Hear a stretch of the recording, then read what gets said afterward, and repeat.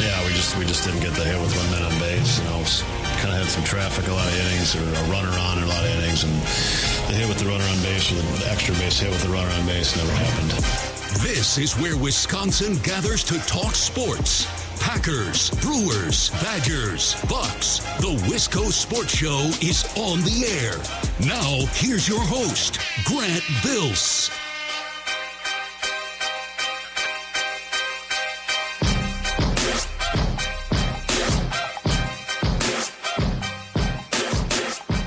So I've been doing a lot of reminiscing today.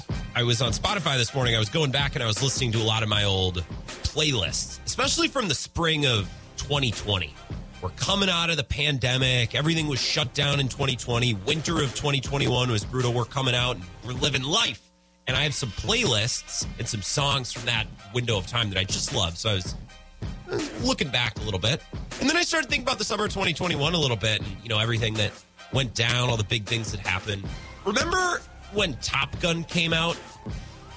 And I remember specifically when it premiered at Cannes Film Festival. I'm 99% sure that's how you say that. I remember reading reports that it got like a 10-minute standing ovation. And I was like, that is the stupidest thing I've ever heard in my life. There's no way they stood and clapped for 10 minutes. That's not true. I'm not buying into that. Well, the Hollywood Reporter 17 minutes ago, Harrison Ford gets teary during the 6-minute standing ovation for Indiana Jones in the Dial of Destiny. Huh? They stood there and clapped for 6 minutes. Fiserv Forum can't stand for an entire fourth quarter. You got all these old white actors who can stand and clap for 10 minutes. This is the weirdest thing to me. And I know it's very rare and Cannes only happens once a year and these great movies only come out every so often, but this always confuses me when I see and I hear this. Oh, 6-minute standing ovation, 10-minute standing ovation. Stand and clap for 10 minutes. You tell me that that's possible. You tell me it's possible to get a whole room of people, a whole theater of people to do that. I don't believe it. I do not believe it. That was a random rant I needed to get off my chest before we, get down to brass tacks. Loaded show tonight. Lots to get to. This is the Wisco Sports Show. My name is Grant Bills. I'm still watching this video. It's Harrison Ford, and it's very touching. He's got teary eyes. There's no way they clapped for him for 6 minutes. I don't believe that for a second. It's wild. But we don't need to talk about that anymore. I want to talk NBA. Game 1 of the Eastern Conference Finals last night. We reacted to Game 1 of the Western Conference Finals the other night. Lakers-Nuggets was awesome. I expect Game 2 tonight to also be awesome. I think the Lakers might get one in Denver. We'll see. Last night, Celtics, Heat, that series is playing out exactly the way that I thought, at least through one game. We'll talk about that in a half hour. In about an hour and a half at 5:30, real treat. A real treat for you golf fans out there, or just fans of interesting conversation. I actually talked to one of my best buddies from high school earlier today. His name is Dalton Rowan, which you would have no reason to know that. What he does is he works at Oak Hill, the golf course where the PGA Championship is. He's on the grounds crew. So he maintains and landscapes and does all the shaping and the maintenance of the course. And I was like, I should call Dalton and ask him some questions. It's not that I didn't have high hopes for the conversation, but he's not a media guy, right? He was brilliant. Oh, my God. I got so many interesting tidbits and interesting facts, and he gave us a great breakdown of this weekend's tournament and everything that's gone into it at Oak Hill. So even if you're not a golf fan, I think it's a really interesting conversation. I'm going to play that for you coming up at 5:30. I, however, want to start with the Brewers. 608-796-2558 if you'd like to call or text the show. And I'm on Twitter. You can tweet me during the show or anytime. Give me a follow, please. Follower count is, we've plateaued here for a while. We're at 2,500. Let's get to 26. Let's move that number. Follow me on Twitter, @WiscoGrant. So last night, we started the show by celebrating Tuesday night's win. Big win, killer win. Big moment for the Brewers, especially after losing by 17 runs on Monday night, right? Great performance from the bullpen. Craig Counsell showing some real huevos, calling on all of his great relievers one after another to cover basically an entire game because Wade Miley left with an injury in the second. Really fun win, really fun show talking about that really fun win. I also had in my show notes from last night, and we never got to it, a big picture Brewers discussion. Let's zoom out, forget the 17-run loss, Forget the wire-to-wire exciting win in Game 2 of the series. Hell, forget last night's game, a game in which the Brewers lost 3-0. Big picture discussion. And I wanted to do this last night, but we ran out of time. You know, when a couple been going on dates for a few months, and it's been fun, casual, going out, getting drinks, seeing movies, doing fun things, maybe see a concert together, or just fooling around, having fun. And at some point, one of the two asks the other, hey, what are we? Are we in a relationship? Are we dating? Is there something long-term here? What's going on? Right? It's a big moment in every relationship, the what are we conversation. I think that's the conversation we need to have about our Brewers tonight. What are we? Or I guess, what are they? We're not on the team. What is this Brewers team? Right now, they're 24-19. I'd say over the last week or two, they've looked poor more often than they've looked good, or they've looked average more often than they've looked great. And I know the weekend series against Kansas City was great, but that was only one series, and that wasn't stiff competition. That wasn't a division rival. And I know I don't like getting hung up on opponents, because at any point in a 162-game season, any team can lose to another, right? So I don't want to minimize those 3 wins. I'm just trying to contextualize. Over the last week or two, there's been a lot more frustrating nights than exciting ones. There's been a lot more discouraging moments than encouraging moments. What is this team? What are we? Now, the best part of this team, and this has been the case the last couple of years, is supposed to be the starting rotation, right? The starting rotation, the starting pitching is supposed to be the big strength of this team. And right now, about 40% of the starting rotation is injured. And Corbin Burns hasn't been elite. He hasn't been outstanding. He's been pretty good. But, I mean, Jeff Suppan at times, Manny Parra could be pretty good here and there. The Brewers have built this team to expect greatness from Corbin Burns. They need greatness. Wade Miley, up until his injury, has been awesome. And Freddie Peralta has been awesome. I'd say you've gotten everything out of Wade Miley and Freddie Peralta that you could have asked for and more so far. And yet, the Brewers are only 5 over 500. They're 24-19. I don't know where they fall in the standings. I don't check the standings until Memorial Day. But I assume in a crummy NL Central, they're doing okay. I'm kidding. They're in first place. I know that, but you get the bit. No Brandon Woodruff. Now no Wade Miley. No Aaron Ashby, who they were going to rely on in some form or fashion this season. And I know what you're saying. But Grant, but Colin, they'll get healthy. Just wait. Just give them time. Yeah, but when? Late July? August? That's a long time to go with no Brandon Woodruff, no Aaron Ashby, and maybe we'll see with Wade Miley. I got my fingers crossed, but that's the type of injury that seems like it could take a while. Lat strain, big arm muscle that's connected to lots of other things in the back. That seems important. He's a little older. He's dealt with some injury issues, right? So, yeah, they might get healthy, but when? And when they get healthy, is Brandon Woodruff going to be able to go 7 or 8 innings? No, it'll probably take him time to get stretched out. Aaron Ashby's probably not going to start at any point this season. They don't have enough time to get him stretched out once he's actually able to pitch. So right now, the Brewers have Corbin Burns, who's just been pretty good, and Freddie Peralta, who's for the most part been great. But other than that, not a whole lot. So the strength of this team, supposed to be the starting rotation, is in shambles. It's almost 50% hurt, 50% injured. So the rotation is so-so. Well, what about the offense? What about the bats, right? Sure, they've done some things that I like. They've played some small ball here and there in moments. I think that's an improvement from the last couple of years. This team is not a solely home run or bust team. And they've had some small ball moments. I really liked watching that. I like seeing that out of this team. But this offense isn't going to power this team to many wins. Last night, they could barely do anything. They could barely do anything the night before or the night before. And St. Louis hasn't been able to get anybody out all season long up until this point. I know they're only 40-some-odd games in, but still, it's not like the St. Louis Cardinals have this all-star starting rotation.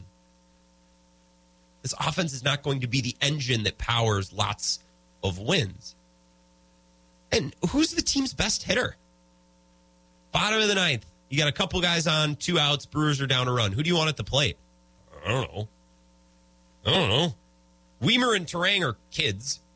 Brian Anderson and Owen Miller are classic Brewers one-year bets.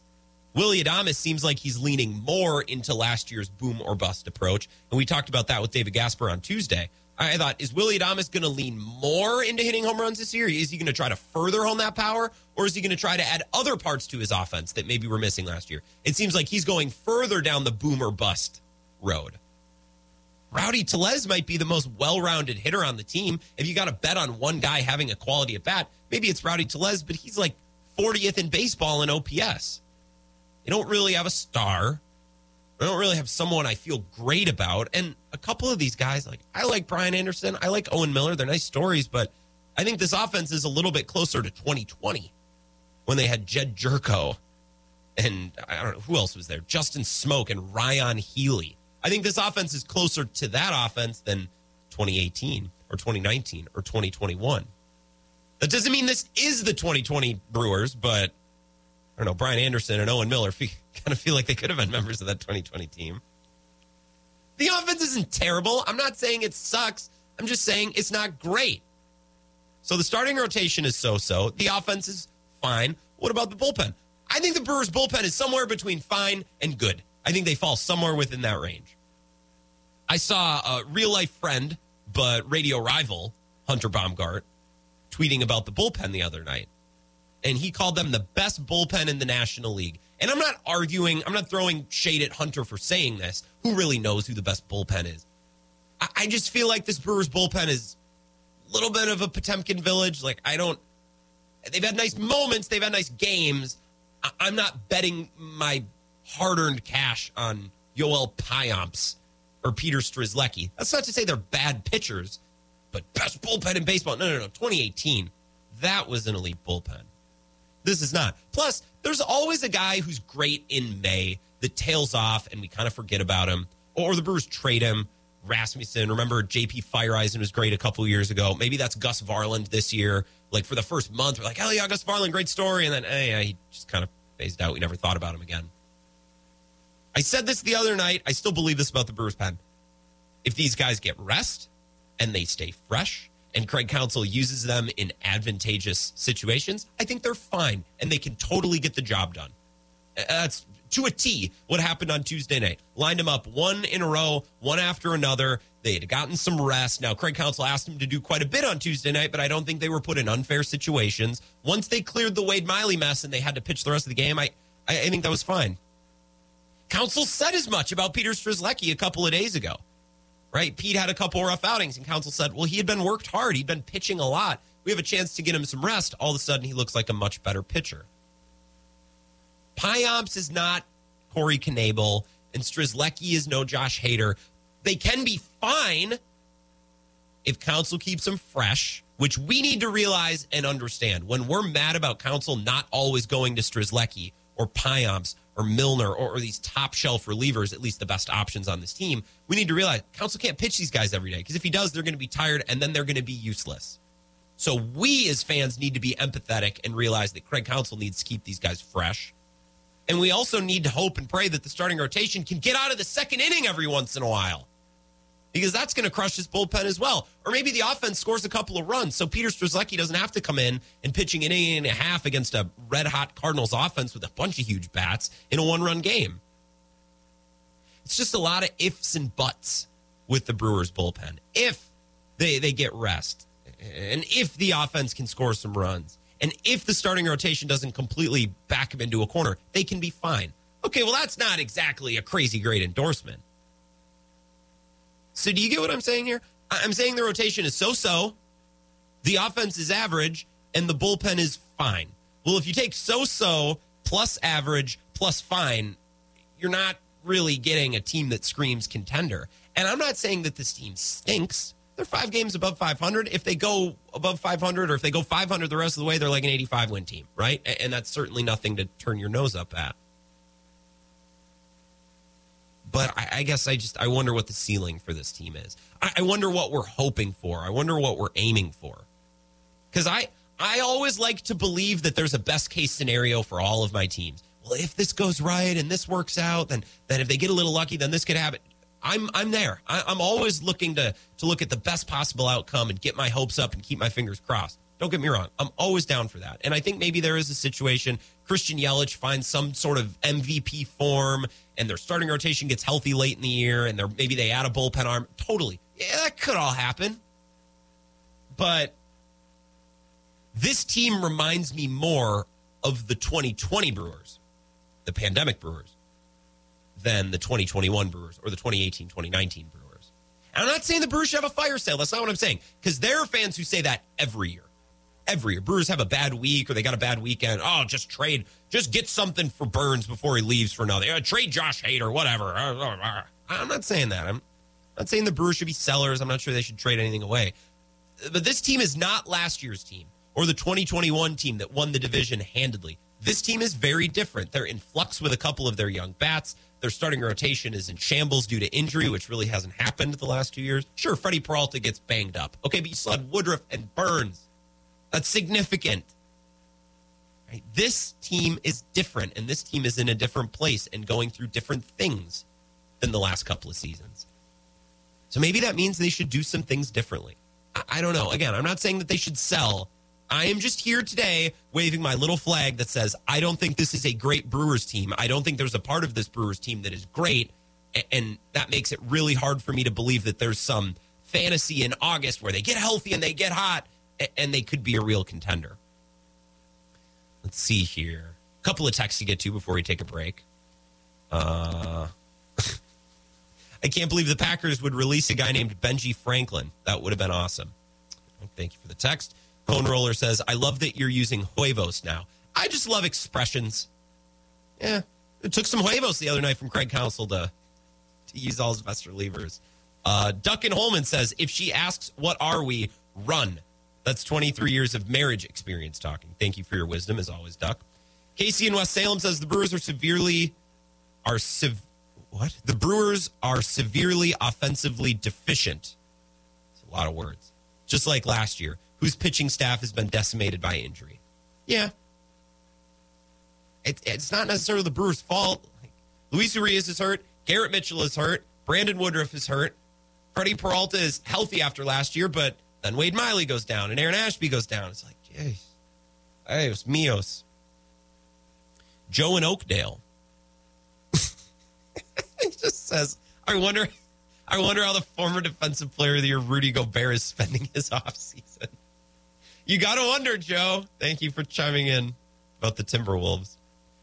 Let's see. Mark in Eau Claire says, is the bullpen 18-0 when leading after 6 innings? Yeah. The bullpen has gotten the job done. But, Mark, use your eyes. Right? This is not an elite bullpen. This is a bullpen when, again, the guys are rested and they're put in good opportunities. They can succeed. Right? Craig Counsell has to actively manage this bullpen and set his guys up and really keep tabs on the rest for Peter Strzelecki and Hobie Milner. And when all of that goes perfectly, yeah, the bullpen can be good. But there's not a bunch of electric arms in that bullpen. There's Devin Williams and a bunch of guys who can be good enough when managed properly. Luckily for the Brewers and luckily for Brewers fans, there's not many managers in baseball who can manage a pitching staff quite like Craig Counsell. I know lots of you don't believe that, but sorry, it's true.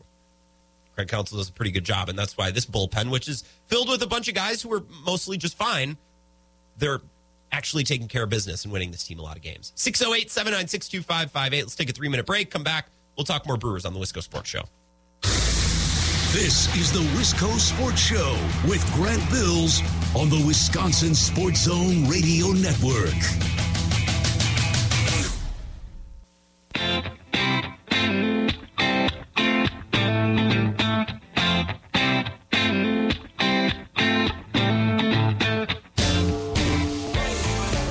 Wisco Sports Show. My name is Grant Bills. Hope you're having an awesome night. Going to talk some NBA playoffs in a few minutes. Eastern Conference Finals got underway last night. Everything went exactly like I thought it would.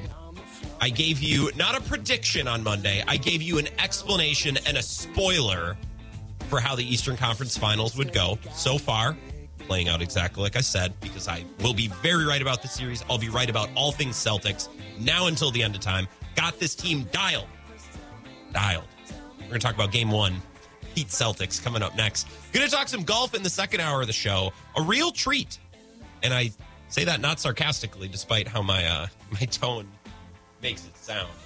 I talked to a high school buddy today who now works at Oak Hill Country Club in Rochester, New York, which is where the PGA Championship is being played right now as we speak. So we talked golf, and he gave us a little bit of a course rundown and talked to us about some specific aspects of the course. So if you're a big golf fan and you're getting geared up to watch the PGA and you're like, all right, tell me about some of the interesting. Yeah, he gave you some of that. But he also just talked about like his schedule and what it's like to work and prepare for a PGA event, right? What his day consists of, some interactions that he's had with golfers. So just some random things too. Fascinating conversation. His name's Dalton Rowan. He killed it. We're going to talk to him in about an hour. Right now we're talking Brewers. I just don't think this team is great at anything. I think their starting rotation is so-so. I think their offense is average, and I think their bullpen is fine. And their bullpen can be good, and they can be good enough, but they're not elite. This team is not going to win because of their bullpen. They're not going to win because of their offense, and right now they're certainly not going to win because of their starting rotation. So what are we doing? What are we? What is this team? Little identity crisis here on May 18th, 19th, 17th, whatever the date is. DW in New Glarus, the mayor, 608-796-2558. What's going on, DW? Hey, Grant. Long time no talk, but I felt like talking tonight. So yeah. I think if the Brewers, like Sal Frelick wouldn't have been hurt, and a couple kids from AAA are on the shelf right now, I think you would have seen them up. And then, you might as well let White go. You might as well let Ruff go. I mean, they're swing and miss guys, and they don't do anything offensively. I mean, Winker, he's hitting a buck like 220. Not great. I mean, I thought they would do enough to bring some more offense to this year's team, but you get shut out by a AAA pitcher last night. Come on. Well, he's left-handed. I mean, you can't expect him to hit a left-handed batter. DW, and look, I want to be very clear. This is not some referendum on the offseason. They did lots of things that I liked. There's parts of this team that I'm excited about. I'm not just overreacting to them losing 2 of 3 to the Cardinals. I'm genuinely interested and curious as to what you guys think as well. What's great about this team? What's their strength? I don't know. Well, on paper, it was supposed to be the pitching staff, but you got everybody hurt now. Wait, Woodward isn't going to be back till probably July 1st. I don't know how long. Have you heard anything on Miley? How long he's going to be out? He's getting lots of opinions. I'm kind of bracing for the worst and hoping for the best with Wade Miley, but he's a little older, and I'm no doctor, but the lat muscle seems like it's probably connected to a couple different things. Probably pretty important for throwing. Is Ethan Small going to be brought up from AAA? Is he healthy down there? I heard he's been pitching pretty well. Ethan Small is interesting. I thought he was on the trajectory to maybe become a middle reliever, follow the same path that Freddie Peralta took and Corbin Burns and Aaron Ashby. I'm not sure. He really struggled in the spring and he was sent down. I guess I haven't really thought about Ethan Small at all. My hope is that Adrian Hauser can just be productive and useful in some way, which now they're going to need him to start. Yeah. Adrian's got a real shot right now because he pitched pretty well last year for the most part. And, with all these injuries to the starting staff, he could, with 3-4 strong starts, he could lock in a starting pitcher job for the rest of the year, I'm assuming. So I really like Adrian. He does enough to be good, but he's not great. But we got to have Corbin keep on pitching good, and we got to have Freddie. He can't have any. I didn't see the game when he had 6 walks and the Cardinals put up 18 against the Brewers. But, yeah. If you get a great starting pitching, like Corbin Burns had a great 6 innings last night, but you left 12 runners on base. You got to do something with 12 runners on base. You just can't keep every offensive night leave 10, 12 runners on base and waste a good pitching performance. Well, if you're facing a left-handed pitcher, I don't think we can take anything off the board for what this Brewers offense is capable of. If they face a lefty, anything is possible, DW. Hey, you know what, Grant? I think if you put it on a tee and let them hit it where they wanted to, they probably still do. Yeah. They got too many guys they don't have enough contact hitters in that lineup. Willie Adames is a great shortstop, but his offensive game is, he might pop 25, 30 dingers, but he also strikes out 100 times. Yeah, and it seems to be more extreme this year than last year. Like, I thought maybe Willie Adames this offseason would look at his game and think, all right, I perfected the power. Now I got to add some other parts to my game. And DW, look, you said this Brewers team, they don't have enough contact guys. It's not like they're smashing a bunch of home runs either. They're 14th in the league. They're league average in home runs. So it'd be one thing if they were striking out and not getting hits and also hitting home runs, but the power isn't there. Yeah, you know what? You got to make contact. You got to put the pressure on the defense. Make them feel the ball. Make you throw it out. I mean, if we struck out in high school, our coach was telling us to give us 10 push. Every strikeout, you had to give them 10 push-ups after the game. I mean, and you don't see that today. I mean, pro baseball is all about the pitching and all about the home run. So, I mean, if you get 3 out of 10 hits you get 3 hits out of every 10 at bats, you're hitting 300. You're a godsend. Yeah. Now these days, if you strike out, you get a cup of Gatorade and a tap on the ass. Because strikeouts aren't that bad. At least it's not a double play, DW. That's the problem. I know it, Grant. Hey, listen, I like your show. Keep it up, and we'll be in touch. Thanks, DW. Have an awesome night. Nice to hear from you. Yeah, you too. The self-proclaimed mayor of New Glarus, DW. Thank you for the call. It had been a while. 608-796-2558. Eric from Willie Street says, we're a 500 team. Simple as that. Yeah. Yes. Take out some of the wins earlier in the year where they got a little hot streak on that road trip and take away a sweep from the Royals. This is mostly a run-of-the-mill 500 team. The more games we play, the closer the team gets 500.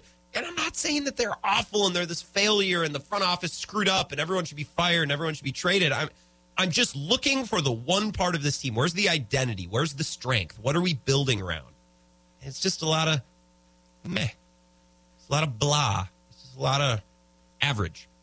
Let's talk to Corey and Marshall before we take our next break. 608-796-2558. What's going on, Corey? Not too much, man. How you doing? Long time I haven't talked to you in a bit. Yeah. How you been? I've been good. I hear you calling over the line. I know you're still in the loop. You're a busy man. I get it. Oh, yeah. It's the way it is in the working world. You know how it goes after you get done with the day. I really don't have much left in the mental tank. I just kind of want to just sit back and let the waves of the words wash over me as they drive home. You just want to chill out and enjoy your commute home. I get it, and you'll have that on them bigger jobs. You're tired, but I'm glad to hear from you tonight, Corey. This is a treat. But you motivated me by your question, Grant, and you know you made a good point just now. You said, "What are they really good at?" I think they are just kind of drifting through the abyss to an extent. That's what they're good at. Is just drifting around. If you want to ask, pin down like what are they good at? That's what they're good at. Just kind of like drifting from one crisis to another. I use this term at work a lot. Firefighting, putting out fires constantly back and forth with no real strategic plan. I don't want to try to get dramatic or anything, but that's what it feels like when you watch the Brewers. It's just like one problem after another, and they mentioned it this morning, as I'm sure you heard. It's like they came into the season like, yeah, pretty good pitching staff, right? And then Woodruff goes down, and then now Miley's gone down with a lat. I can say last night I was doing shadow boxing. I tweaked my back, and I can imagine if you're doing a pitching, like a high-level pitcher, some schlub like me, like all day today, it was like pain, every movement, because it's all in your core, right? So I would think for a guy like that, that's not going to be good. And I agree with you. When he's going around getting more opinions, that's usually a bad sign. I don't foresee good things probably coming out of that from Wade Miley. And then by the time Woodruff comes back, it'll be early July, and he'll probably be out of it. And we'll be watching the last few starts of Corbin Burns before he gets traded away. Because you think about the offense now, all your guys that were rookies that were starting to play pretty well. You got, Darren Mitchell's done for the season. And the mayor just mentioned when he called in, Sal Frelick, he'd be up already right now, but he screwed up his thumb. Won't be back till summertime. And then Keston here, Rowdy's son, his knee is screwed up, so he's done until June. It's not a good situation It's not good. No, not at all, Corey. Not good. You know, I'm having thoughts watching these guys like, okay, here's Owen Miller, here's Brian Anderson, here's Mike Brasso, and I close my eyes and I think of the 2020 Brewers. It's just guys. It's like, here's Jed Jerko, here's Ryan Healy, here, you know, who's the other, Justin Smoke. And I don't want to put that on this Brewers team because the Brewers have to do that. They need to make one-year bets with some of these guys and hope they got a great year. I get it. I just can't get the image of the 2020 team out of my head, and that's due to injuries. It's because guys are hurt, but some of these injuries are going to take a while. So I know an optimistic Brewers fan might say, well, they'll get healthy. Just wait for Burns to get, or Woodruff to get healthy and Ashby. It's going to be a while. That's a long time to wait for these guys to get healthy. And then Yelich threw up his back the other day from that play over the weekend from the Royals, right? By running I guess he ran too hard from second to third base and from third base to home, and he was coming from first. So, yeah, it's a bit of like insert non-player character here for the next player that they put in their offense. For all intents and purposes. Ruff. It's like, okay, now let's get him in the mix. Like, who is this guy? Yeah, that's the bum they signed the other day to take over the guy they can't button his shirt up, Blue Voigt's position at first base. Like, okay, just, rotate another guy in there, and we'll see what he can do. Maybe you should go try out for pitching, Grant. You got some height on you, maybe some length. You could do pretty well, I think. They just got to tread water until Luis Urias comes back or Paige Sporonic bobblehead day, whatever comes first. They just got to tread water. I'll take that ladder. Yep, for sure. I'll take the ladder. Right there. I gotta take a break, Corey. It was nice to hear from you. You as well. Hopefully you'll see you at the golf outing in June. Hopefully you can make it down. It's a Saturday. Hell yeah. You don't have any excuses. I don't have any. Hell yeah. I don't have any. Have a good night, Corey.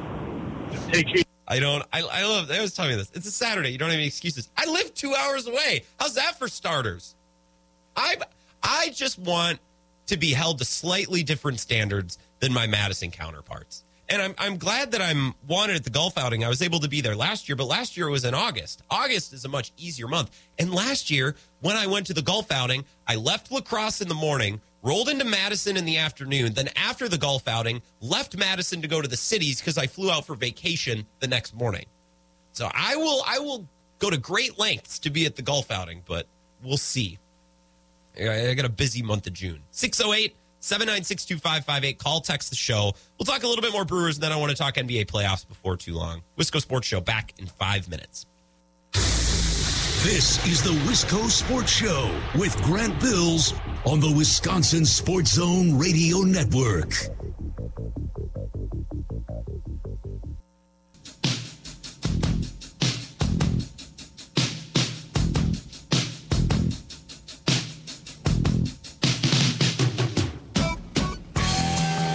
Wisco Sports Show. My name is Grant Bills. Talking Brewers. A little bit of an identity crisis. I want to be very clear. I'm not freaking out because they lost 2 or 3 to the Cardinals. This is not me overreacting to a loss. You will find no radio host who can ignore a loss like me. I understand the Brewers season is very long. They play a lot of games, so they're going to lose a lot of games. And there's no one who can turn off Valley Sports Wisconsin and turn off an NBA game like me. I pull the cord. I get out. I'm like, all right, they're down 4-0. Oh, I'm not going to bother with this anymore. And I'm going to turn on basketball. Or I'm going to go for a run. I'm going to do something else. Right? And I think that leads me to be a little bit more balanced about the Brewers. So this is not me overreacting to them losing 2 of 3 to the Cardinals. This is me taking a holistic look at the last month. 40 games. It's like, what are the Brewers great at? Because for this entire window, when Craig Counsell has managed the team, really 2018 and forward, they've been great at something every year. They had an elite bullpen in 2018. 2019, they had a pretty good bullpen, but also a kick-ass offense. 2020 was whatever. It was a weird year. 2021, really great starting rotation, started to come around. Corbin Burns is great, and then Willie Adames comes over. They start smacking home runs. Last year, even though the team had their struggles, they still had an elite rotation. Okay, you can pick out something every year and say the Brewers are good at that. That's their identity. This year, I don't know. Nothing really to grab onto. So that's what I'm dealing with today. It's like when a couple's been, having fun for a month or so, going on some dates, messing around, and one goes to the other, hey, what are we? He's like, oh boy, okay, so now we're getting serious. That's what we're doing today. What are we? What are the Brewers? We've been having fun for 40-ish games, and help me see it. What do I need to see? What am I missing? Cone Roller, 608-796-2558. What's going on, Cone? Grant, you're really hitting home with this what are we, conversation because, I've been a single guy for about the last year. Okay. And, casually dating, and I've had a lot of those conversations and can really see it the way we look at the Brewers as well. So I guess from your perspective, what are the expectations you speak for Brewers fandom. What are the expectations for this team this year? Hope versus expectations is tough. I think Brewers fans, I don't think they'd be unreasonable to think this Brewers team should have a good shot at winning the division. Don't you? I don't think that's an unfair expectation to win the division. And I realize they're in first place. So they're well on their way to doing that. I don't know. I think this is a good question that you've asked. We need to consider the expectations before we start to think about whether this team is good enough or not. Yeah, because I've been trying to the last 2 weeks, really since the Bucks have been eliminated, been getting back into the Brewers and really just trying to figure out what are these guys? What do we think they're going to do? I think division championship is kind of a no-brainer just with how bad the rest of the division is. Okay. Still not counting out the Cardinals. But, yeah, I don't think that's unreasonable at all to say this team should win the Central. And then, the classic saying in baseball is, you get in and you can see what happens. So yeah.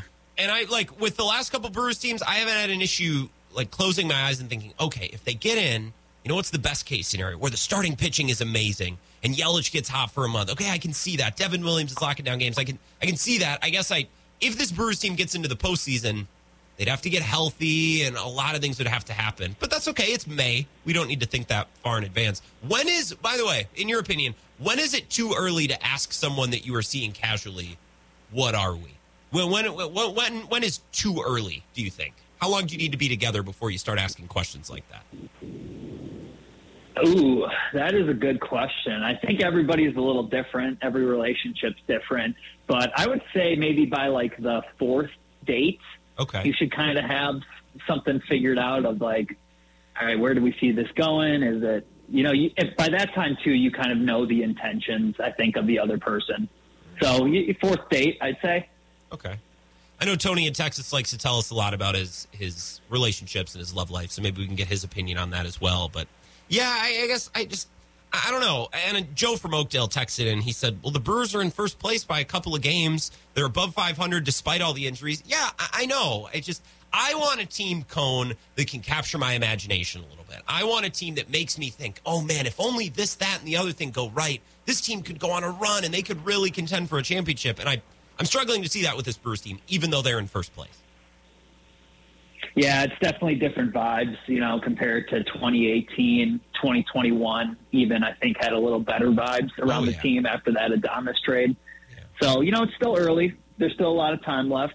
Matt Arnold, he can make some moves. Obviously, we got a lot of guys on the injured list, so that sucks. But we'll see.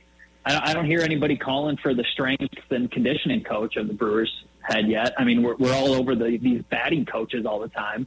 But, maybe we turn some pressure to the strength and conditioning staff. Maybe I should hold those individuals accountable. Maybe I should use my platform and use some journalistic responsibility or whatever the expression would be to really put the heat on. Maybe you're correct. By the way, Aaron in Eau Claire texts in and says, Cone Roller gets around, it sounds like. Do you have a comment on that?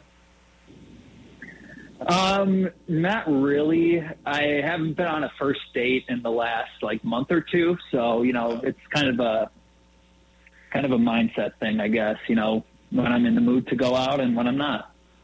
And just really haven't been in the last month or two. Like LeBron's 0 dark 30 mode that he goes into. It's an on-off switch you got to flip, I suppose. However, I am going to a happy hour after work today. I don't know what your opinion on happy hours is, but for me, they're a little overrated. With coworkers? I don't know. Or just in general? Just in general. So this is tough for me because I work until 6:30. So when people in my building go out for drinks, they're going at 4:45, 5 o'clock. So I never get to go.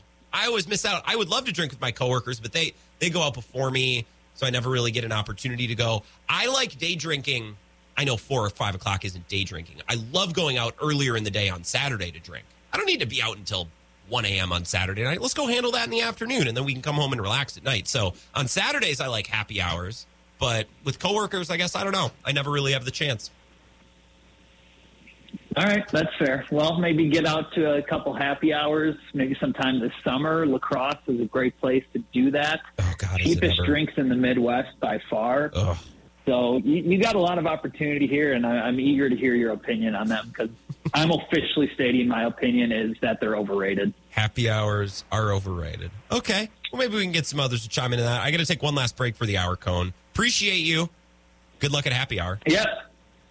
Thank you, Grant, and loving the new bumper music. Thank you, Cone. Have a good night. Awful Announcing just tweeted, Pat McAfee surprised by reaction to ESPN move. Quote, that was a miscalculation. Well, I'm going to read this article. Oh, Tony from Texas is giving us a call. Well, we'll get Tony's thoughts on dating and happy hours and what's going on with the Brewers here before we take a break. What's going on, Tony? Hey, Grant, just following up on Cone. Cone Roller, absolutely right. 4 dates is when you start talking about those things. Because after 3 dates, Grant, you better have sealed the deal. You know what I'm talking about? So Cone is absolutely right. And, let me talk to you about Dave from Monona. Dave's got to just relax and watch a Bravo show, maybe a Lifetime movie, and drink a glass of wine. I don't know if he's got a lady friend or not, but I think it would do him well, Grant. I really do. Just mellow out a little bit. Well, that's how Dave is. Dave is pedal to the metal from the second he wakes up in the morning. And that's just that. You cannot do Fox, Grant. You cannot have Fox News on 24/7 or OAN or any of these Newsmax or whatever. It's just going to drive you nuts. Well, he just wakes up ready to fight someone every day, and that's why we love Dave. But also, that's I think why Dave drives himself a little nuts. Yeah, and I respect Dave. I do, and Dave's kind of the guy that probably did watch like a Maury Povich show during like afternoons. I don't know if he works during the day. And the reason I say that is Maury used to do these blood tests, DNA tests on illegitimate kids. Yeah. I swear to God, Jimmy Butler is Michael Jordan's illegitimate son. This guy is unbelievable in the playoffs, dominating, looking like prime MJ. I can't believe what this man's accomplishing right now with the Heat. Why do you think a team that was almost out of the playoffs has now gone on a run to the Eastern Conference Finals? We see this in the NFL all the time. We see it in baseball. We don't see it in the NBA, Tony. I don't get it. It wasn't like this back in the day. So here's my thing. The Bucks had the best record, right? And for whatever reason, it didn't happen in the playoffs. And Miami did not play a lot of their guys during the year, injuries and per se. But Hero's not even playing right now for them. Arguably, maybe their third best player is not playing right now.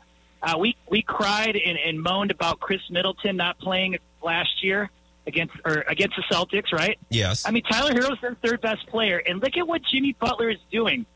Marquette's Jimmy Butler carrying them on his back. It's unbelievable. I don't have an explanation.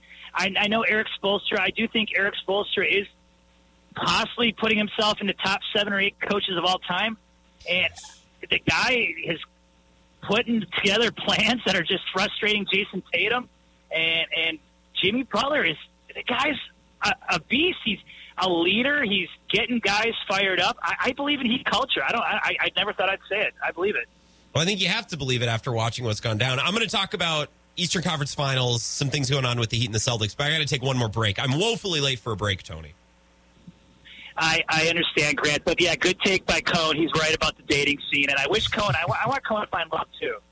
Yeah, I'm glad we agree on the fourth date. He's in a great market, by the way. It's not hard. Come on, Cone. Scottsdale, Arizona.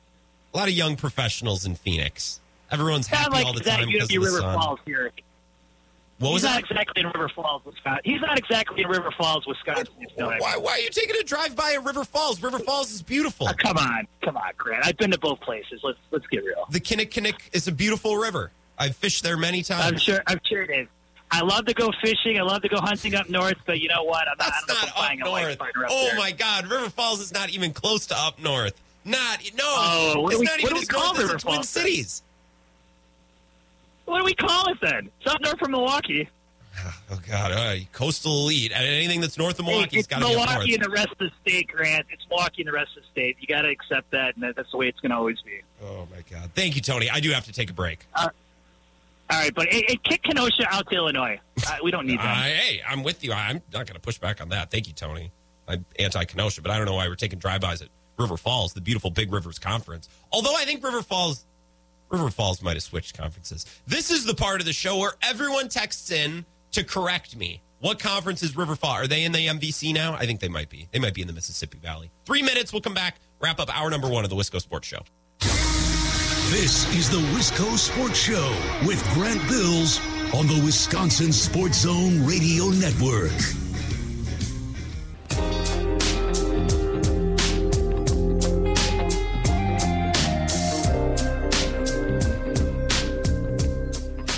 Wisco Sports Show. My name is Grant Bills. We only got about 30, 40 seconds here before we got to take a break. We'll get an update from Zach Heilprin. Come back. I want to talk basketball, NBA playoffs, Eastern Conference Finals. And at 5:30, we're going to talk a little golf. And I'm really looking forward to it because I had a chance earlier today to record a quick conversation with my good high school buddy, Dalton Rowan. Menominee Mustang, just like me, speaking of the beautiful Big Rivers Conference. He works at Oak Hill Country Club. He's a part of the grounds crew, working on the greens, getting the course ready for the PGA. We're going to talk to him at 5:30. Don't miss that. Really fun conversation. Hour 2 coming up next. Yeah, we just didn't get the hit with 1 minute on base. Kind of had some traffic, a lot of innings, or a runner on, or a lot of innings, and the hit with the runner on base, or the extra base hit with the runner on base never happened. This is where Wisconsin gathers to talk sports. Packers, Brewers, Badgers, Bucks. The Wisco Sports Show is on the air. Now, here's your host, Grant Bills.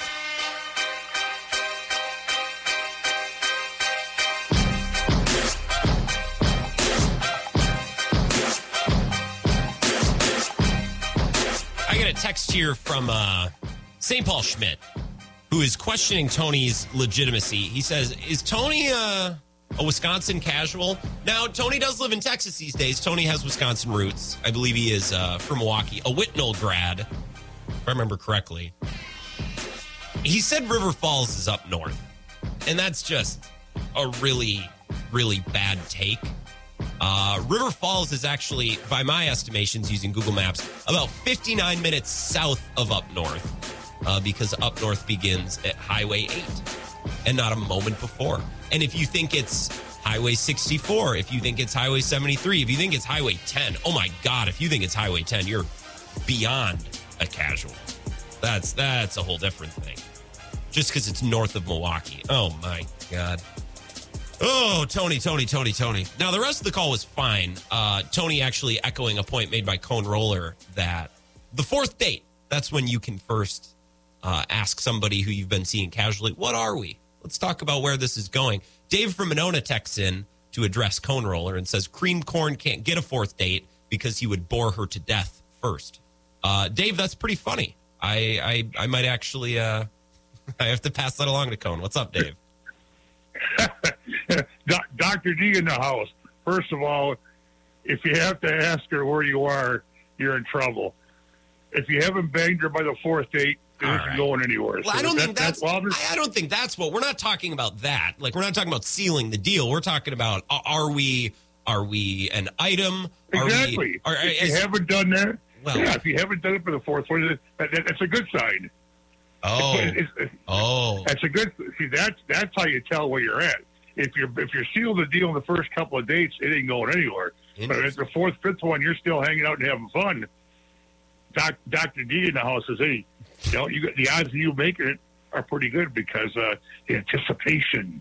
When you ruin anticipation the first, but that's your generation now. It's all that momentary success.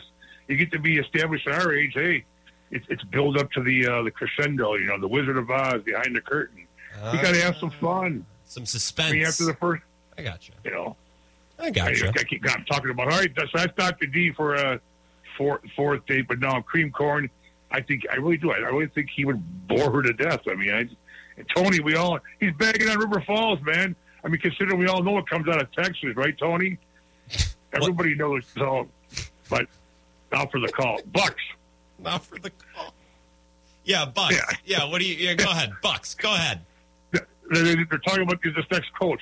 It isn't going to matter who they hire because the key to the next hire is if Giannis would show some guts and stop having babies and be assertive. I mean, we all blame Coach B, which I do. He didn't make adjustments. But come on, I mean, the whole world knew that Giannis should have been guarding Butler. If Giannis would have showed some guts and initiative and said, hey, now ask yourself this question here, Grant Radio Land. If that was, oh my God, the guy from L.A. Wait, the coach? No, who's the greatest? Who thinks he's great? Oh, LeBron. Yeah, LeBron. Oh my God, ding. Okay. You got me all excited about Dr. D. Do you think if LeBron was on this team, he would let Coach B say, "Hey, you're not guarding that guy. We're going to keep Holiday," even though he was all pro defense throughout the year. There are times where guys get taken to school, and no, Giannis next year, whoever the coach is, one, you got to get rid of Middleton. Middleton's a joke. He's not a number 3. And 2, Giannis, come on, man, you're 29 years old. You're going to have to stop having babies, shoot free throws, and then when the game's in the line, say the hell with the coach. You're the greatest defender in the NBA. The babies thing is it's tough. That doesn't have anything to do with this. LeBron's got babies. He's got a bunch of kids. I think he's got 3. Yeah, but LeBron also, Michael Jordan, I keep going back to the greatest player of all time. When Jordan got beat every year, the day after, he didn't leave that gym until the season started. He played all 82 games. He didn't have load management. All those players back then. Now, my ankle hurts. He took 2 years off. He took 2 years off. Well, that's because he had to. But while he was playing, no, he played 82 straight games. Sure. Every game because he knew he knew the fans came to watch him play. That's true. Like Steph until Steph got soft. He knew, fans come to watch him. Giannis, I like Giannis. Giannis is a hell of a guy. I mean, there's a story about Giannis. One of my best customers in Kenosha. He went to a game about a year ago, and his daughter and her mother came to pick him up. They were out and back. All these kids, hey Giannis. He's in a car with his mom and brother. Come on, sign it. Somehow Giannis heard this guy. Hey, my daughter came up just to see you in her pajamas. He heard that, right? He stopped the car, got out of the car, and took a picture with my friend, 10-year-old Olivia. Oh. That girl cried. That girl cried for days. And he took a picture. Giannis talked to her. That's the kind of guy Giannis is. But damn it, take that compassion and get on the floor. Stop having babies. But as far as your playoff thing, I don't care. I could care less. If the Bucks aren't in it, who cares? One last thing for all you Brewer people. Yep. You're in first place.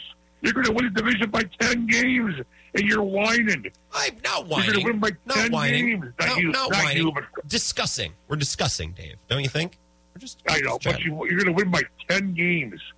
It's over. The division's over. You got Pittsburgh. The Cubs stink. The Cardinals stink. The Pittsburgh, well, who cares? And you get everybody back. You tweak it a little bit. Hopefully at the All-Star break, and you go into the playoffs. And but the chips fall. But then you got Corbin Burns, Mr. $10 million a year. You got the best team in the baseball when it's healthy. Who cares? Worry about October. All right, I suppose. Thank you, Dave. I appreciate your call. Dr. Phil, if you need any ice cream corn, Dr. D is always available. You called him Corn Maze on Twitter the other night, and I haven't stopped laughing about that. Oh, he's Corn Maze because it takes you about a day and a half to try to get through that brain. Cheese and mice. Can you imagine a mouse in Corn Brain's brain? How the hell would he ever get from A to Z trolling around that brain? That'd be a scientist's nightmare. Thank you, Dave. Dr. D. Have a good night. Appreciate you. Again, your Giannis takes are not like you want to hold them accountable. It's just the kids. You're going to lose folks on the kids that stop having babies. You can have babies. He's very committed. He's the type of guy that when they lose a game and he misses free throws, he stays late. He's in the gym. But Dave, I think you're just off base with the whole kids thing. The Eastern Conference Finals did start last night. So the Heat, team that beat the Bucks, and then the Celtics, who beat the Cavs, they beat the Hawks, and then they beat the Sixers in 7. Beat Ben Kenny's Sixers. Terrible. Game 1 was last night. Miami at Boston. Celtics were 8.5-point favorites. No, wait a minute. I just pulled up the box score. Wait a minute. You're telling me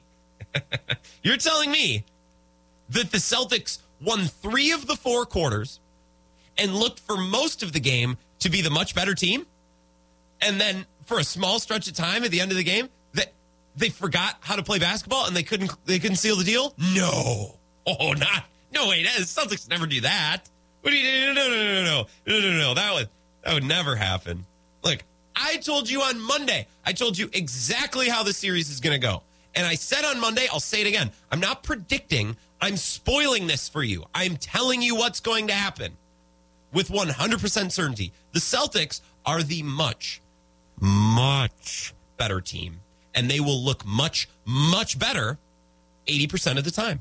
80% of the series, you will watch these games on your television and think, wow, the Celtics are much better than the Heat. Boston is the far superior roster. A lot more talent, a lot more depth, and more physical and faster and just better at everything. That's what you'll think, and you'll think it in that voice. You'll be so confident in what you see. The Celtics are that much better. You'll sound like a professor.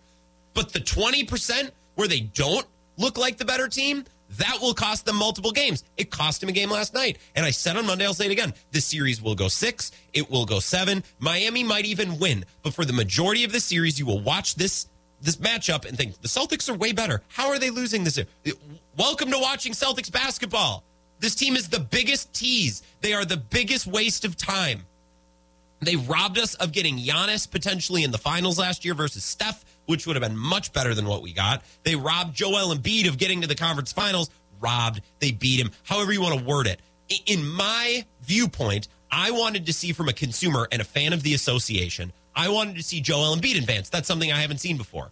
I would like to see that. And the Celtics are like, no. We're going to painstakingly, miserably, barely win this series and waste everybody's time. And they're doing it again. They're going to do it this series. Miami has the best player in the series, Jimmy Butler. I know it doesn't make sense. I don't understand it, but he's the best player in the series. Might be the best player remaining in the playoffs. Jokic has been pretty spectacular. Miami has the much better coach, which isn't even 100% Joe Mazzulla's fault because he's a first-year head coach and he's doing all this for the first time. The best player in a series usually takes it, Jimmy Butler. And a coaching gap this wide is really hard to find in the playoffs. You're not normally in the conference finals thinking, wow, this one coach is a 50, this other coach is a 5.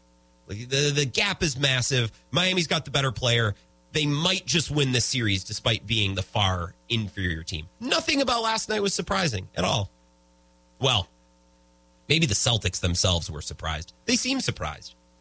And I don't know if that says more about the Heat or the Celtics. I don't know if this says more about the Heat as a team or the rest of the NBA. But the Heat somehow keep finding a way to surprise their opponents with how hard they play and how intense they are. Like round 1, the Bucks said, well, we were trying to win the finals. The Heat were trying to win the series. Round 2, Julius Randle, I think it was after game 4, plays for the Knicks, says, well, the Heat wanted it more than we did. Oh, that's a wild thing to say out loud. And last night, Jaylen Brown after the game said this. Jaylen Brown on the Celtics after losing game 1. We came out too cool. Like, it was just almost like we was just playing a regular season game. Like, it's the Eastern Conference Finals. Like, come on. We got to play with more intensity than we did today. And we just got to be better, including me. We came out too cool. They wanted it more. We were trying to win the finals. They were trying to win the series. I tell you, if the Heat win the finals, the championship DVD that they put out is going to be so stupid. It's going to be so dumb.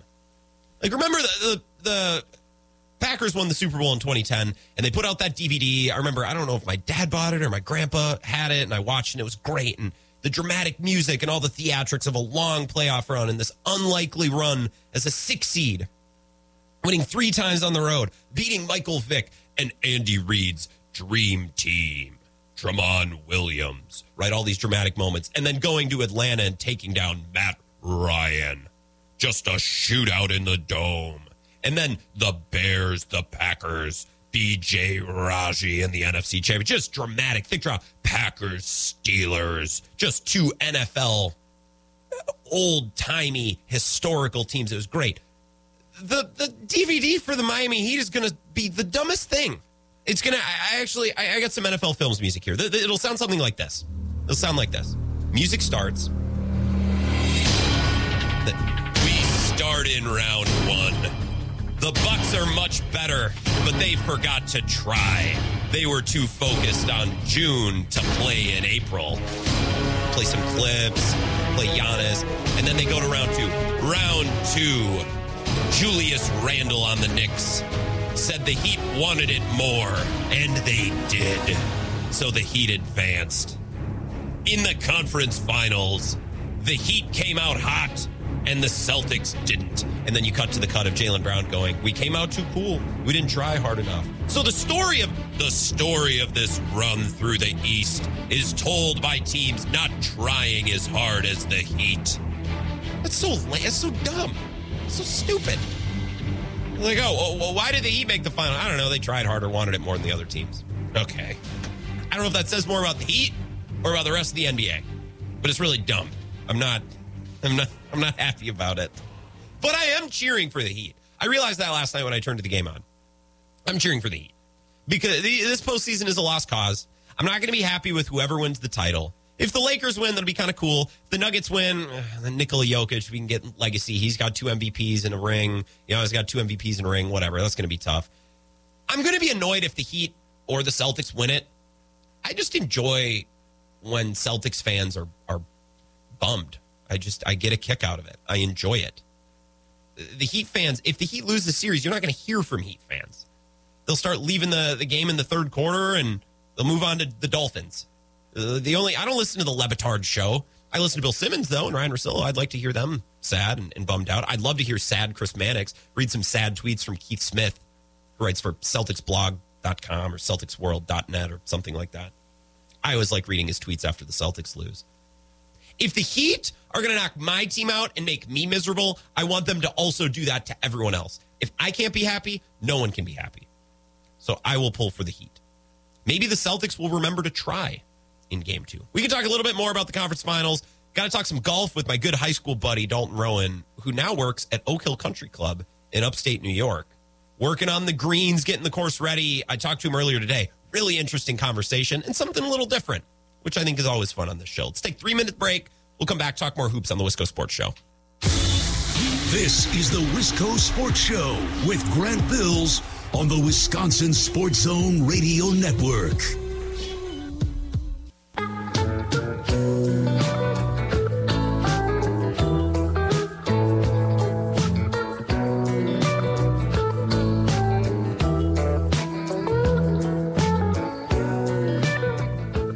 Wisco Sports Show.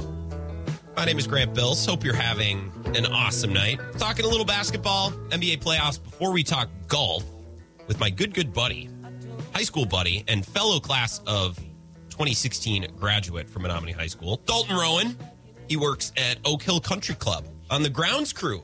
And I asked him his title or his position. He told me that he's, now I don't remember. Second something.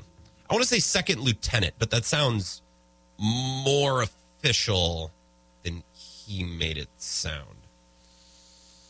Now I can't remember. But we'll talk with him in a couple minutes because I was able to connect with him earlier today and ask him about the setup for a PGA event and everything that goes into it. And it's just really interesting. It's kind of fun. Something a little different. So we'll hear that conversation a little bit. Right now we're talking about Heat Celtics last night. Not surprising at all. The Celtics looked like the better team for an overwhelming majority of the game. And then they pooped their pants when it mattered most. And the Heat stole game 1 in Boston because, of course, the Heat did. And, of course, that's what happened to the Celtics. Today I was listening to a little bit of the reaction, some of the chatter. And for the most part, I'm very annoyed by sports TV. Not all sports TV. I love First Things First with Nick Wright, Chris Broussard, and Kevin Wildes. The other day, they were talking about matchups and strategy for Lakers-Nuggets game 1. It was awesome. It was so great. It was like a 15-minute segment, very patient, very well thought out with stats. And I'm like, this is great. Yesterday, I saw Broussard was taking some heat because he said that if Victor Wembanyama wasn't, what did he say? If he's Hakeem, it'll be a disappointment. And I'm like, look, when you hype a guy up as the greatest prospect ever, even greater than LeBron, sorry, that's what you get. I don't think that's an unreasonable take from Chris Broussard. Well, if you can just be Nick Batum. No. You can't then temper expectations. We've been told for a year, best basketball prospect in a while. Woj is telling us best prospect in the history of team sports, better than LeBron. You can't then turn around and put a ceiling on expectations and hype. That's not how that works. So I'll actually defend what Chris Broussard said, even if it was a little out there. First Take has been annoying me a lot. And I think it's because Undisputed gets this reputation. Skip Bayless gets a reputation for being kind of toxic and kind of crummy and kind of being a hater and kind of being out there. I think Stephen A. Smith and First Take can be just as bad. And they get a pass. Here's Jay Williams from this morning, about 1:19, talking about last night's game. And by 1:19, I mean the clip is 1:19 long. Even though they've beaten the Knicks, they're still not going to be. He's talking about the Heat. Even though they've beaten the Knicks, they're still not going to be favored. That's the reality of the world that we live in. First of all, what the hell does that mean? The world that we live, what?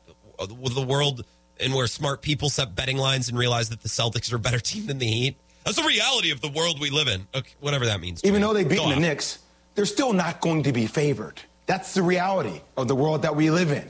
Are they the better team? I think right now they're playing their best basketball. And Jimmy Butler is one of the most special players we have in the game of basketball. In the game of basketball. So I just want to pay respect off the top. But I am disappointed in a guy that is part of our brotherhood. And I love Jason Tatum as a player. I think he's one of the most dynamic players the game of basketball has. They are more talented on paper than the Miami Heat. Jason Tatum, there's no way in hell, Allen, in hell, he can have 4 shots in the second half. 4 shots in the second half. 0 field goals made in the fourth quarter and 3 turnovers. He is coming off a 51-point game in Game 7 against the Philadelphia 76ers. Game 7 is the most points scored in the Game 7 in the history of the NBA. By the way, the game before that, Game 6, he had 16 points in the fourth quarter. This team goes the way Jason Tatum goes. It would help if I turn my mic on. So here's what annoys me about First Take specifically. Is for the entire NBA postseason, all they do is go on TV the day after a game and just, who had a bad game? Okay, we're going to slander that guy. Stephen A's been doing it with Anthony Davis. He's been doing it with Jason Tatum, James Harden. It's just tired.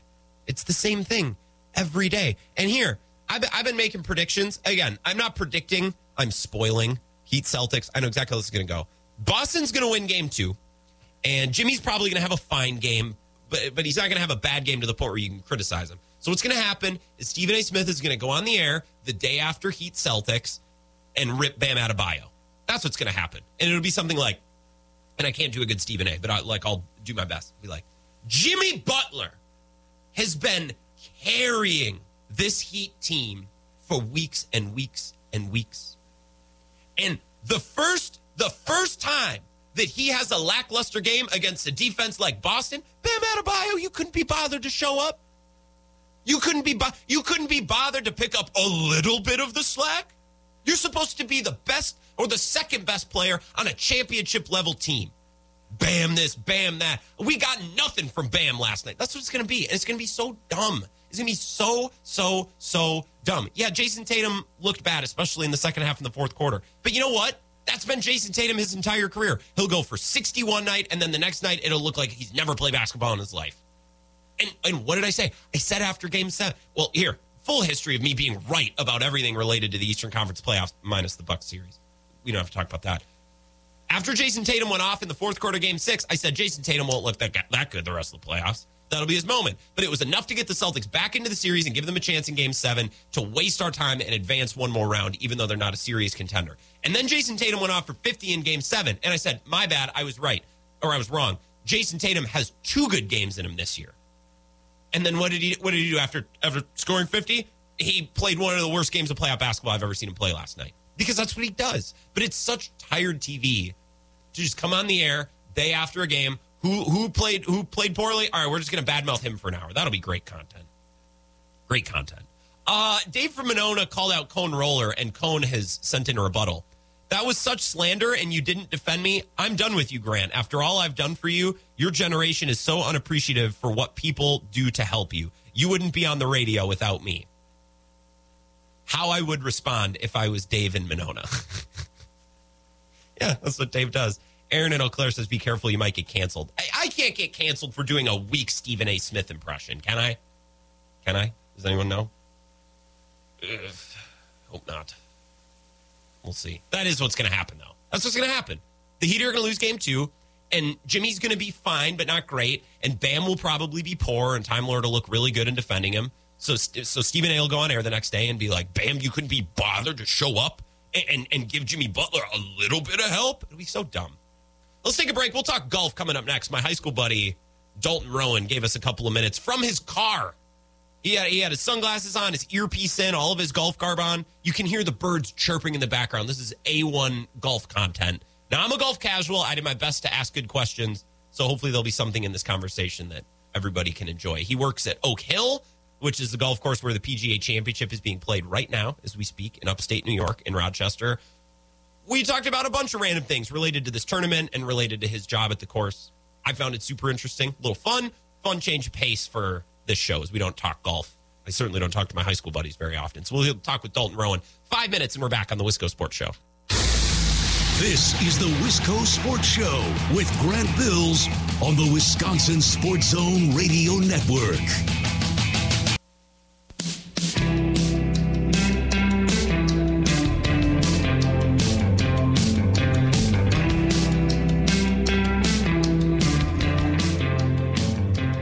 Wisco Sports Show. My name is Grant Bills. Brewers off tonight, so we can all focus on Lakers Nuggets. Yes? I don't know what I'm going to do tonight. A friend invited me to come over, maybe grill some burgers outside, and that does sound nice. Maybe I'll fully commit myself to playing video games tonight, although that's what I did last night, so should I really do that 2 nights in a row? I think I'm going to go for a run. The rest of the night, we can figure it out. I'm going to watch at least the second half of Lakers Nuggets. I might try to get some other things done. I know you're endlessly interested about this. I know you're sitting on the edge of your seat listening to what I'm saying right now. Tweet me at Wisco Grant. You can text me 608-796-2558. We're going to set the phone aside because I want to play you an interview I did with one of my longtime buddies from high school, actually. His name's Dalton Rowan, and he works at Oak Hill Country Club. He's worked there for about a year, and he'll tell you about it. And that's where they're hosting the PGA Championship this weekend. And I don't talk a lot about golf on this show, and I'm certainly not an expert, but I thought it's not like the Bucks are in the middle of a playoff run. It's not like the Brewers are red hot and trading for Shohei Ohtani. We can make 15 minutes to talk about a golf event and hear from someone who's there and working on the course and can give us the rundown. And what is it like to get a course ready for an open, or not an open, a major, not just a professional golf event, but an actual major, one of 4 or 5 of the biggest golf events of the year. So I spoke with him earlier today. I didn't really know how it was going to go because I've known Dalton a while, but he's not doing radio hits every other week. And I didn't know if he would be down to tell us stories and get into it. And he totally got into it. And I think we've all had a moment where we have a friend who goes on to do something, starts a new job, or maybe, I don't know. I have a lot of friends who have moved around the country to do jobs. I have one who is a fishing guide in Montana. I have one who works at a golf course in Utah. Another one this one works in New York. I got one who's teaching yoga in the cities. Like I feel very, I don't know, it makes me happy. It makes everybody happy to see their friends go places and do cool things. And I was talking to Dalton today and I'm like, man, you're killing it. You're an expert on this stuff. You're all about it. So it was a cool moment for me. Not that you care, but a little background into the conversation. Here is my talk with Dalton Rowan. And I'd like to think that there's something in this interview for everyone, even if you're not a diehard golf fan, because I'm not. So enjoy. This is from earlier today. We're here with Dalton Rowan. He is live at Oak Hill in Rochester, New York. Dalton, you're a fellow Menominee Mustang like me, class of 2016, and people forget that you were the brain trust of Nate Stanley's offensive line. I don't know if Nate Stanley ends up at Iowa without you. I don't know. Yeah. Some people do say that. Not sure if Nate would, though. Well, Nate probably wouldn't. I would say that. But you're now at Oak Hill, and I appreciate you coming on and giving us a lowdown. When did you start at the course, and what's your official job title? Like, I don't just want to say you do grounds work at Oak Hill. Like, you have to have a job title. What exactly is it that you do, and when did you start there again? So it started just over a year ago, actually, early May last year. My official title is second assistant. Nice. We have a bunch of us, though. There's a head of grounds, head of grounds, east-west super. Third assistant would be a PGA coordinator, and then we have our east and west course supers. So you have the PGA championship this weekend. When did that prep start? Like, it had to be obviously months and months, if not years ago. So when did the planning and the preparation kind of first come together for an event like this? So it was announced they got it, I think, back in 2014, 2015.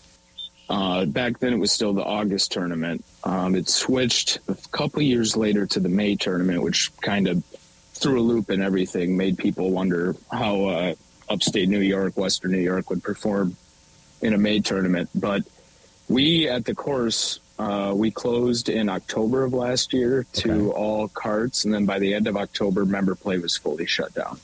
Okay. So, and then we haven't opened this spring, so it's been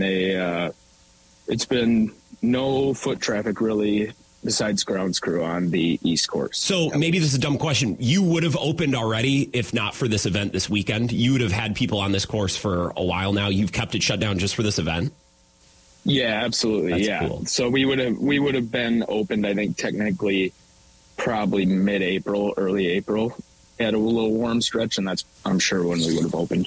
Yeah, so let's talk about a little bit what you do day to day. So you have to get up at 4 o'clock. You're in our group chat. You're always complaining that you got to go to bed at 7:30 my time or whatever it is. So you're up with the sun. What's your day to day like? What's your job actually consist of? Day to day for me. We're in usually by 4:30. This week's a little different. This week we're in 3 or 3:15. But yeah, usually typical week, 4:30 we're in. I'm usually doing some sort of either I'm spraying H2O irrigation or some sort of mowing work. Normally it's the spraying or irrigation in the summer months. Fall and springtime, maybe more project style work. Fall time is a lot of leaf removal and projects. So kind of an assortment of things. Yeah. But with the spraying and watering being kind of at the top of the list. So what are some of the extra PGA things that you guys have been doing? Extra prep? I'm sure you're building structures and seating and tents. And what's kind of been added to your plate and to the course's plate in preparation for this? The course itself had the entire build out from the PGA. So yeah, all the structures, tents, fencing, whatnot.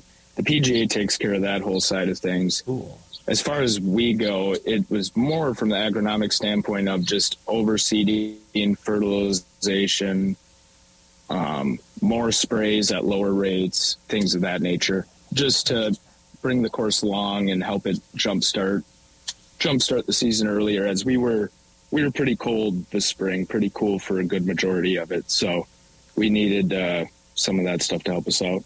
Was there something that everyone was worried about? Like, man, we really got to work hard to get this ready, whether it's a green or a certain hole, or what was the most stressful part in preparing for this tournament?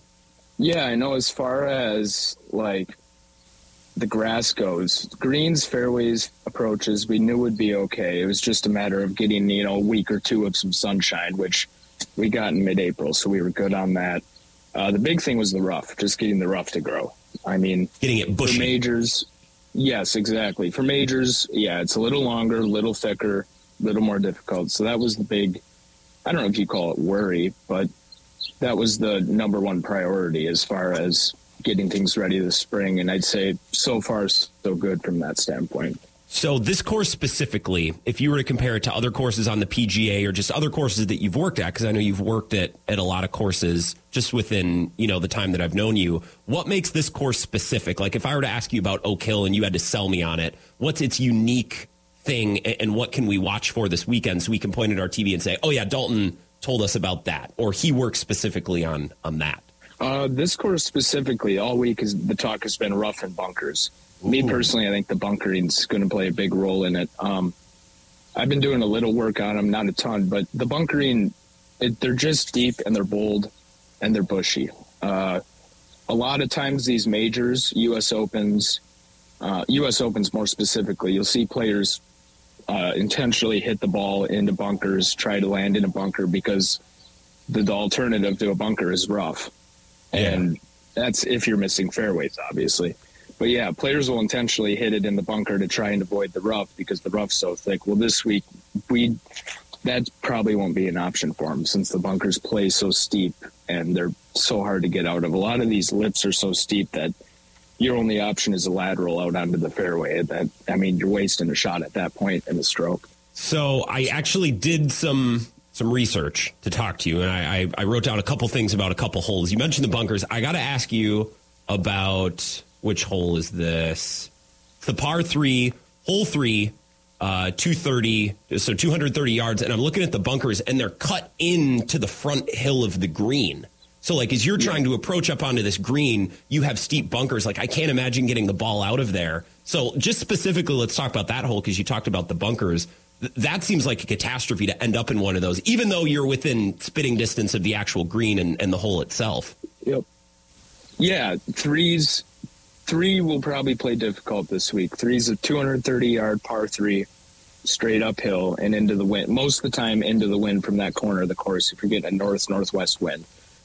I know Matty Fitz yesterday was talking about how he was hitting 3-wood into it, and you don't see pros having to do that on par 3s. I know this morning, just watching a little bit of play, yeah, there's guys in those front bunkers. The front right specifically will probably get a lot of play. It's either that or you're trying to hit the back of the green. The front of the green has a false front, so these guys are either going to try and probably get it in a bunker, honestly, or they're going to try and sail the green, and there's kind of almost like a backboard on the back of it that'll help bring the ball back in.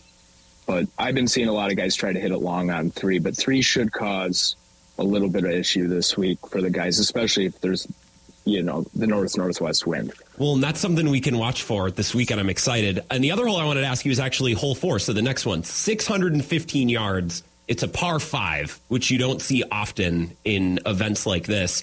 What goes into preparing a par 5 versus a par 3? Obviously, a lot more grass, a lot more space, but does a grounds crew and people who plan an event in a golf course, is it a completely different approach in preparing 2 completely different holes like that? Maybe not a completely different approach. 4's big thing is it's roll-offs. So we have run-off, roll-offs. People call them different things. It's got a backside roll-off to the green now that's brand new, along with obviously the new construction of the green since 19.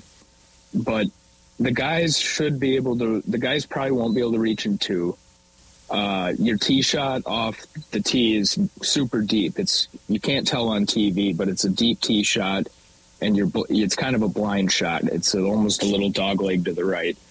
And that tee, you're either trying to sail bunkers or you're trying to hit it as tight right of those bunkers as you possibly can, or as tight right on the fairway as you possibly can to avoid the bunkers. So the bunkering on 4 is perfect, but it could be an issue too. And then if you do sail the bunkers, land on the fairway, you should have a good chance at getting to the green and having a birdie opportunity. I talked to my coworker. Oh, keep going. Sorry. What were you going to say? Oh, sorry. I was just saying, but nothing different from the agronomic standpoint or anything like that from 3 and 4 as far as preparation. That's cool. I was talking to my coworker, Ben Kenny, who produces our afternoon show. He's our resident golf expert, and he wanted me to tell you or to ask you about a lack of opportunities to really go for it and pick up strokes and make plays. Now, I don't know what that means. He's a golf hardo. I'm more of a casual.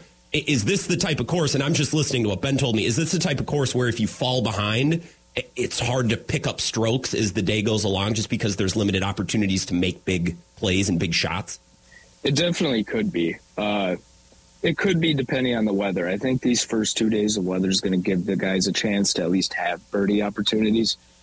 I think overall, though, yeah, you got to be patient here, and that's the big thing this week. I think the winner will be a patient golfer who just takes the opportunities as they're given, not really it won't be a guy who's deciding like, hey, here's a par 3, I got to be aggressive on a par 3, or here's a short par 4, I have to be aggressive here. It's going to be the guy that, hey, I hit a good shot, I hit a good first shot, I drove the ball on the fairway, I hit a great second shot to within 6 feet. Now you dial it in, and you got to go for that 6-foot putt to get your birdie. I think this week someone who does that will probably come out in good shape or be the winner. So you got to take what the course gives you. Is that what you're telling me? Take what the defense gives you? Yes. All right. Yes, absolutely. All right, take your checkdowns. Take these shots. I like that. Lastly, I got to ask you, you're talking with Dalton Rowan, who is my high school classmate and now working at Oak Hill Country Club, which is hosting the PGA Championship this weekend. You were bumming around with some golfers the last couple of days, like professional golfers, I should specify, like names that even I recognize. What was that like? What did you hear? What did you see? And maybe for us preparing to watch this at home, I'm not asking for inside information here, but what did you learn? What surprised you about being around those guys the last couple of days? The big thing for me, and it was just, I don't know, they're all super friendly during practice rounds, but once, like Monday, Tuesday was a lot of chatter. Sure. Wednesday comes around and everyone's kind of starting to dial in. And then you can tell really who the guys are who are A, struggling during their practice rounds, or B, just realize how hard it's really going to be. I talked to a few different guys who were just referencing like how firm greens were, how fast they were already. A couple guys would joke with us that, you should go out the rough a little more. But the course, everyone seems pleased with it. Everyone seems happy. They're excited for the challenge. I think, and I think all the pros understand it's a major championship. It's different conditions than an every week tournament. It's built to be more difficult. Yeah. It's built to give them a true test as opposed to it's not live a typical week. Yeah, there you go. It's not supposed to be easy. Did you tell me that you got some bags wet, some golf bags? What happened? Because I saw you said that in the group chat and I was confused. Yeah. No, we were just doing watering greens routes, and one of the route I had was our upper putting green. That tends to be pretty packed during tournament time. And when you ask guys to clear off the green, A, they're not thrilled, and B, they literally, when you ask a guy to clear a green, they're taking 1 to 2 steps off the green, send their bag down, so they're not very far. I had to water the green. I got a couple bags wet, and some people weren't thrilled, but we just kept it moving, and it ended up being all right. They'll be okay. They can afford to replace anything that may have been damaged. Oh my God! Well, dude, have a blast this weekend. I'm excited to watch. Absolutely. I don't watch a ton of golf, but I'm definitely going to be focused, and you got me excited just talking about some of the details of the course. Not saying I'm going to root for the course, but I'm excited to watch them play the course that you guys have been working so hard on. I appreciate the time. Go deal with the greens, deal with the rough, whatever you need to get to. Thanks for a couple minutes. Sounds good. Yep. Thanks, Grant. So, obviously, I've known Dalton for a while. The part of that interview that kills me is when he says, of the golfers whose golf bags he soaked, they'll be okay. They'll be all right. As he soaks the golf bag of a bunch of pros who are there for the PGA Championship. Yeah, Dalton was awesome. He's not someone who does media. He's just a buddy who works the grounds at Oak Hill, and it was really cool to hear him speak in detail about some of the holes and the way that the wind is going to be coming in and the way that the bunkers are going to play. And it was really cool for me to be able to connect with an old friend today and, I don't know, talk about something a little different on the show. So I hope you got something out of that, even if you're not a golf fan. Q texts in and says, big get. Yeah. Massive get. I hit him up in our Snapchat group chat, and thank God he could work me into his schedule. I also thought it was funny because he did it from his car. He was outside of one of the tents. He was ready to go back and work on some greens, and you could hear the birds. You could hear the birds in the background. That's how a golf interview should sound. So we appreciate Dalton and his time, especially during a busy week like this. Let's take a 3-minute break. We'll wrap up the Wisco Sports Show next. This is the Wisco Sports Show with Grant Bills on the Wisconsin Sports Zone Radio Network.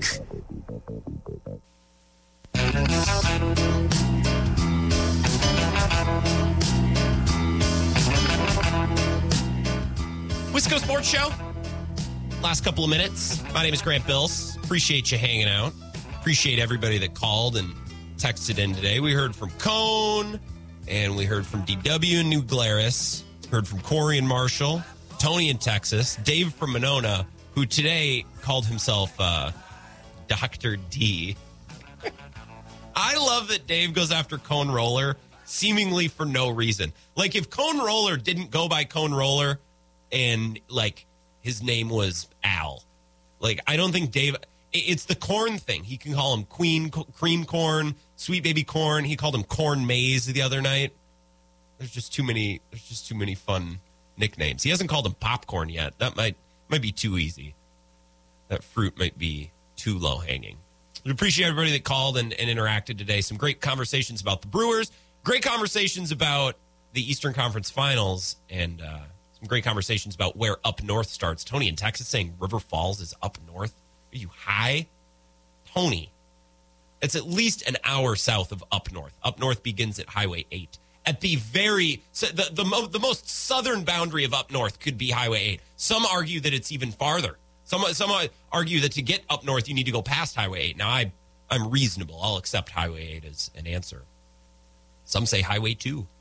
You're like, Grant, that's a mile from the coast. Yeah, it is. Up north used to mean something in this state, and now people are bastardizing it, saying Wausau's up north. Give me a break. So thank you, Tony, for starting that debate. Q with the text. Here's the text that says, are pros able to pay guys like your friend that work on the course that they're playing to be on? To be their caddy, or is that against the rules? Seems like it'd be a huge advantage. So I bet that during the practice round and during kind of all of the things throughout the week that we don't see, there's chatter. There's got to be chatter. You are not trying your hardest as a professional golfer if you're not trying to sweet talk, some of the members of the grounds crew, or someone who works in the clubhouse, the old man who's golfed there every year for years. Like, you're not trying. So I would imagine there's chatter, just chopping it up. Dalton said he was chopping it up with Rory McIlroy earlier this week. Just, brief little conversations here and there. It's the same when you go fishing, right? You need to do it the right way. Like if I'm going fishing and I bump into a guy and I'm walking by, he's leaving the river. I'm going down to the river, say, hey, you doing any good? He says, yeah, they're biting great. All right, that's the only question I get. I think you get one question. You could say, hey, you catch any fish? And they say yes or no. That's your question. You could say, hey, what were you throwing today? And he might tell you, I was throwing this. It worked okay. There's your one question. You get one question. You got to figure out some of it for yourself. You can't sit there and rattle question after question after question. I think the same's probably true with golf. How's the greens rolling? You get an answer. I feel like you got to stop there. Can't keep asking. I think you get one question. So maybe fishing and golf prep, maybe there's some parallels. Eric on I-90 is trying to call. Eric, sorry, we're out of time, brother. I'll get you tomorrow. Tomorrow's show's only going to be an hour long because the Brewers play at 5:40. They're playing in Florida. They're at the Trop. So we got to pack everything in fast and furious tomorrow. Please be ready for that. We're going to operate at a little faster clip tomorrow, which will be fun. And Eric, I promise I will get you in tomorrow. If you call at 4, we can lead the show off. It'll be a good time. Western Conference Finals tonight. That's what I'm going to be watching. Tweet at me during the game at Wisco Grant. Talk to you tomorrow at 4. Never miss a Friday show.